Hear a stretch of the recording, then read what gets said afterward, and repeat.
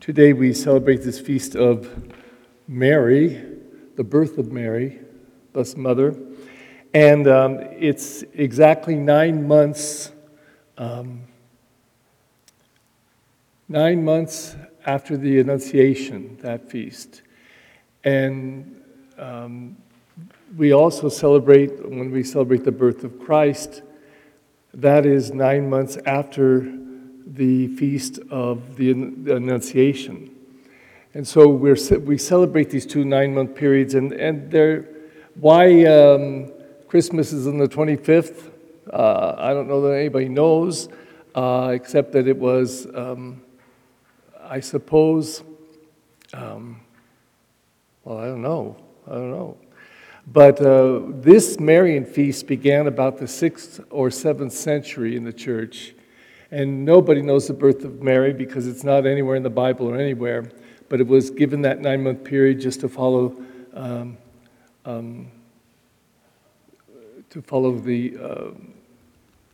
let's see, the Annunciation was announcing that she's to be the Mother of God, but the feast of the birth is before, it follows the Immaculate Conception in months. So she was immaculately conceived, that's what we say on December 8th, and then 9 months later, she's born. But this is typical of the church. We love to do this thing with numbers and dates and seasons and times and relate things to them. But the bigger thing happening in the scripture today is tied together by the first reading and the gospel. I skipped 16 verses, or 15, I think. And actually, I noticed this today, that this is the very opening verses of the chapter of the Gospel of Matthew, beginning with verse 1 of chapter 1, going up to verse 16, then skipping 17, then going 18 to 23. So I read the 18 to 23, and I saved you from this, having to listen to Abraham became the father of Isaac, Isaac the father of Jacob, Jacob the father of Judah and his brothers, Judah became the father of Perez and Zerah, whose mother was Tamar, Perez became the father of Hezron, and it goes on like that for 15 verses. So rather than bore you with all these names that we don't know.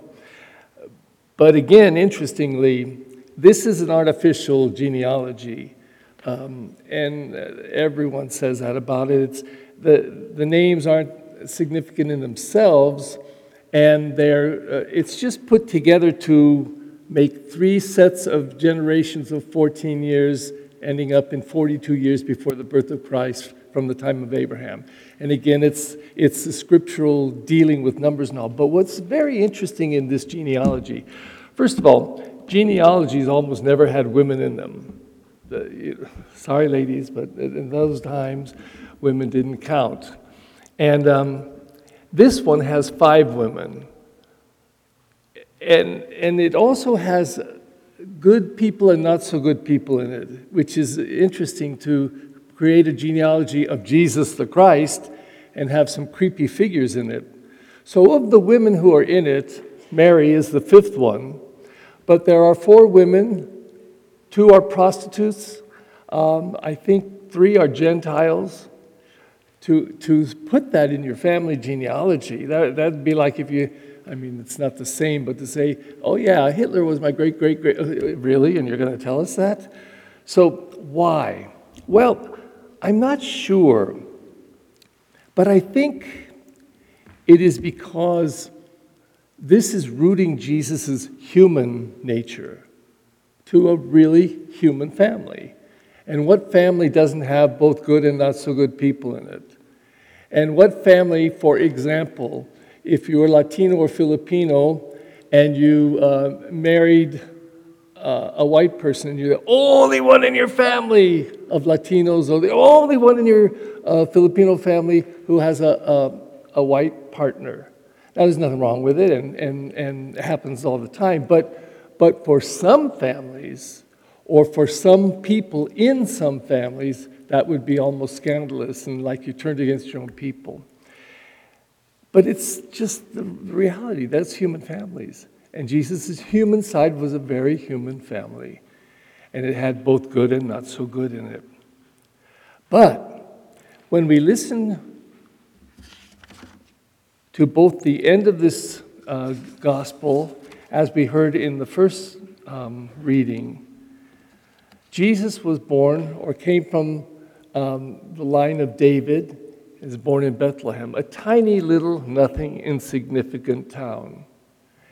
And yet that tiny little, nothing, insignificant town produced the Savior of the world, the Messiah.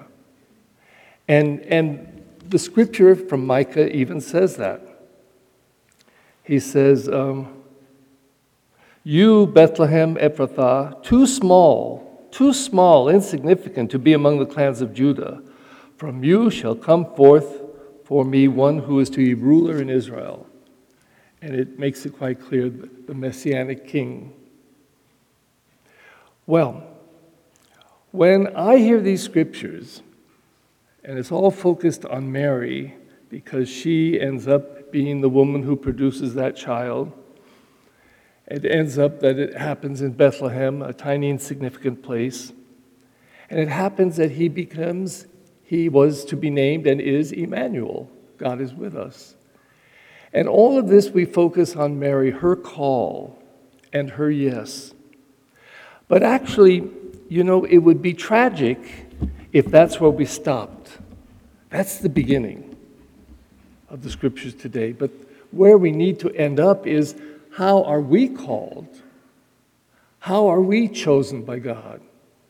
How does God dwell in us and in our lives, even the imperfect, insignificant, and sinful stuff? God is there, and God wants to be as real for us as he was for Mary, I am sure. And he expects from us that we would share the good news as did Mary. Because if we truly believe that Jesus the Christ is Emmanuel, God with us, that this is a God moment that's incredible, a pouring out of his love in the midst of being murdered, that is the one that we follow, that must be the one that we share.